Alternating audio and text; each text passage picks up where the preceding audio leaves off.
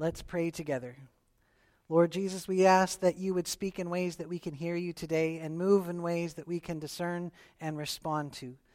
Lord, we ask that in all things you would reflect your love through us to the world around us. For we ask this in your name, Jesus.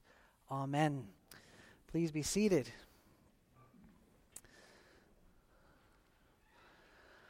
Let's just take a second. Today's theme is love.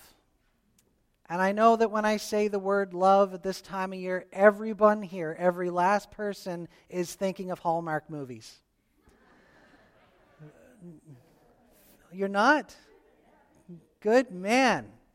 The kind of love we're talking about is more than that kind of romantic, sappy kind of love. It's the love that makes room. Today we focus on Mary. And Mary's love for God was so deep that she made all kinds of room for him. And because of that, God was able to do amazing things in her and through her that we benefit from today. Love makes room. And I want to stress that even though love makes room, Mary did not, as we know, she did not have an easy road. Her saying, "Let it be to me according to your word," plunged Mary into a fog. Anyone here live in St. John? Yeah. Fog's a big deal.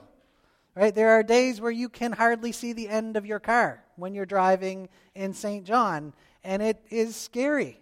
And if those lines aren't painted on the side of the road, it's like next to impossible to drive. There are days that are so thick. I have had some conversations this week with people who say, "I feel like I'm in a fog. I don't know which way's up. I can't see what's going on around me. Everything seems the same. I'm tired. It's dreary. I've had enough." And the good news is God works in fog. Mary asked the angel Gabriel, "How is this going to happen? How am I supposed to be pregnant with Emmanuel? How does that work?" And the angel said to her, The mighty one will overshadow you. It's going to be glorious and mysterious. And that same idea of the Almighty overshadowing Mary, it happens elsewhere in the Bible. Like the Transfiguration. When Jesus shows the 3 disciples what he really looks like. And Elijah shows up. And Moses shows up. And Peter in all his wisdom says, "I'm going to build some houses now for you 3. It's going to be great." And God speaks to them and says, "Listen, this is my son with whom I am well pleased. Listen to him." Are you in a fog? God works in fog. What are we to do in the fog? Listen. Attend to the word of God and be attentive to what he wants to do. That's not the only place where there's fog, by the way. In addition to the Transfiguration and Mary being overshadowed, there's the temple and the tabernacle. Both of them are overshadowed with fog. And the priests of the day were like, "We're trying to do something here, and this big cloud jumps right down on the sanctuary. We can't do what we're supposed to do." Sound familiar? I can't do what I'm supposed to do. I want to visit people. I can't. I want to do this. I can't. That doesn't mean that God is passive. God is working in the fog. What are we to do? To wait on him. We are to search for him and not just be doing silly things in the meantime. I had an uncle who got lost in the woods once, and he could have just kept walking around and getting more and more lost, but he stopped and he waited. Do you know what he was waiting for? The sun to move. He's waiting for the sun to move to figure out which way was east so he could figure out which way to get out.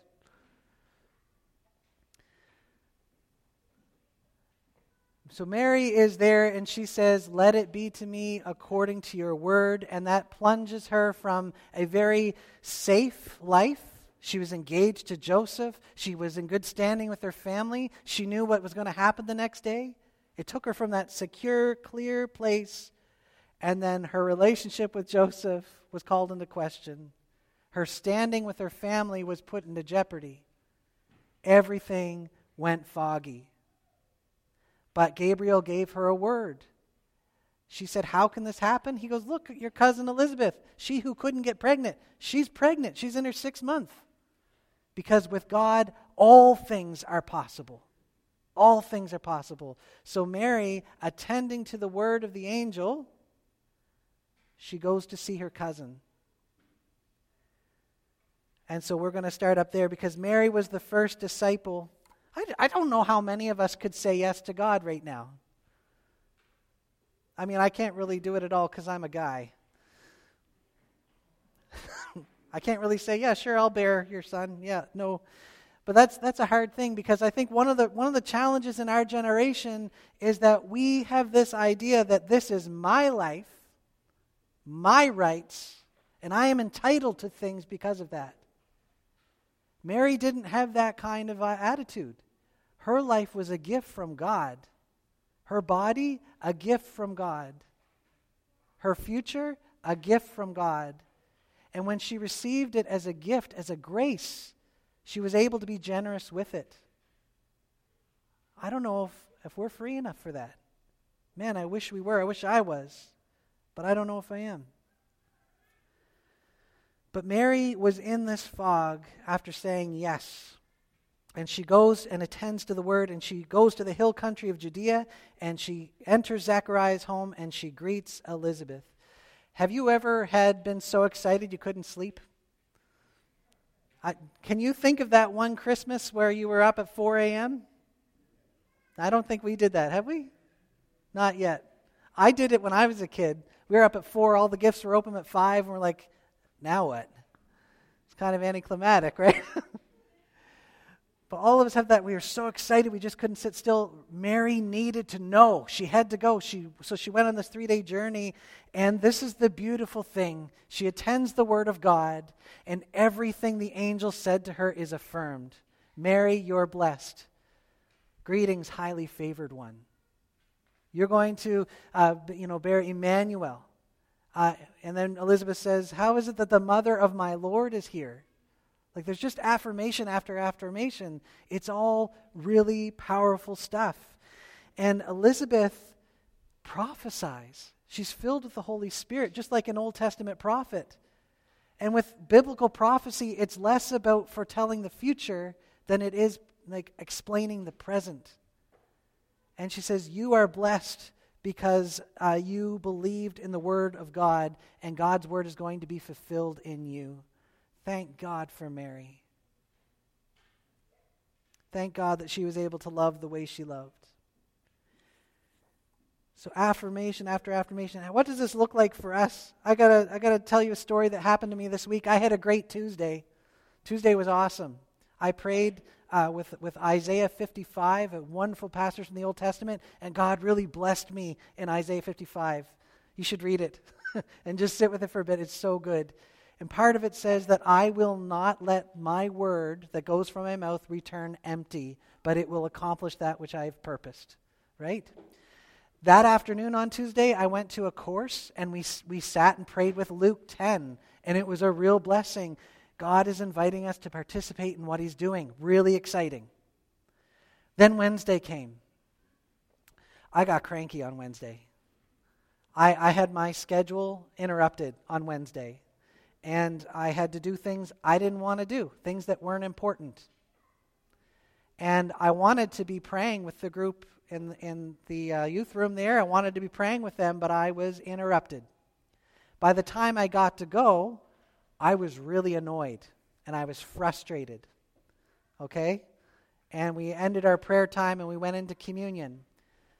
I was in such a state of desolation that I didn't want to have communion. I just wanted to go home and go to bed, to be honest with you. But then the readings that were assigned for that day, for communion, the introductory sentence, Isaiah 55, I will not let my word return to me without accomplishing that which I purposed. The gospel reading for the day, Luke 10. Now that's not, hey, someone just prophesied over me exactly what an angel said to me yesterday, but that is when we attend God and His Word, it's amazing how He speaks and shows up. You can do it through music that we listen to, through the words that people say to us. When we are attentive to the presence of the Holy Spirit, it doesn't matter if we're in a fog or not, God is working. And when we don't know which way is up, God does. He's with us in the fog, but He's not limited by the fog. You with me? Okay.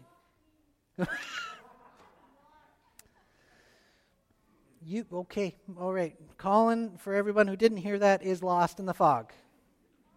But we know where you are, Colin, and I will talk to you later. Yeah. Okay, Mary responds to this affirmation from Elizabeth with a song, the Magnificat, and I'm not going to go into detail here. I just want to highlight two things. The first thing is she highlights that God did this for me. He did it for me. It's a personal thing. God loves you. He wants to be with you and do things through your life, a personal way. And she just celebrates that. She says, who am I that God wants to do this? But God exalts the humble. And so this is a personal thing. But then she does something that's really important, and is that she puts it in the wider context. She said, this isn't just about me. This is about what God's been doing since the beginning of time. That's what we do when we gather here every Sunday. Do you know that? We read the story. We go through the story. We say, yes, God loves me. He's concerned with my life. But this is about something bigger than me. And we are actually called to do His will in the world around us. We are called to be part of something bigger than us. And so both of these things need to be held in tension. I'm really tempted to go on a soapbox right now, but I'm not going to. Part of what we are called to is to be other-oriented and to love others as ourselves and to protect others if we are able to and to serve others when we are able to. That's part of what it is that the gospel we've been called to. The story of God is a story of love, and we are invited into this relationship of love. And love makes room. Mary is the first disciple who was filled with Jesus. She made room, and it drastically changed her life. Didn't make it easy, but man, did it make it blessed. And we are called into that same story of love. So if you are feeling right now that you're fatigued and you're in a cloud, that's okay. You're in good company. I think we all are. But what's even better than that, what better news than that, is that God works in the cloud. Our task right now is to attend to Him and to His presence, to wait, to listen, and to respond, and see what God is going to accomplish. Let's pray. Lord Jesus, we ask that you would give us grace to trust in your love for us. It is sufficient. It is beautiful. It is humbling, and we thank you so much for it. What a gift. Please help us to take our eyes off of our individual situation to see what you're doing in the wider picture. And Lord, give us grace to take part in the story that you have called us to play. And may we, in all that we say and all that we do, may we bring glory to your name, and may we advance your kingdom by your grace, that this world may know your hope and your peace, your joy and your love through their coming to know you. We ask this in your name, Jesus. Amen.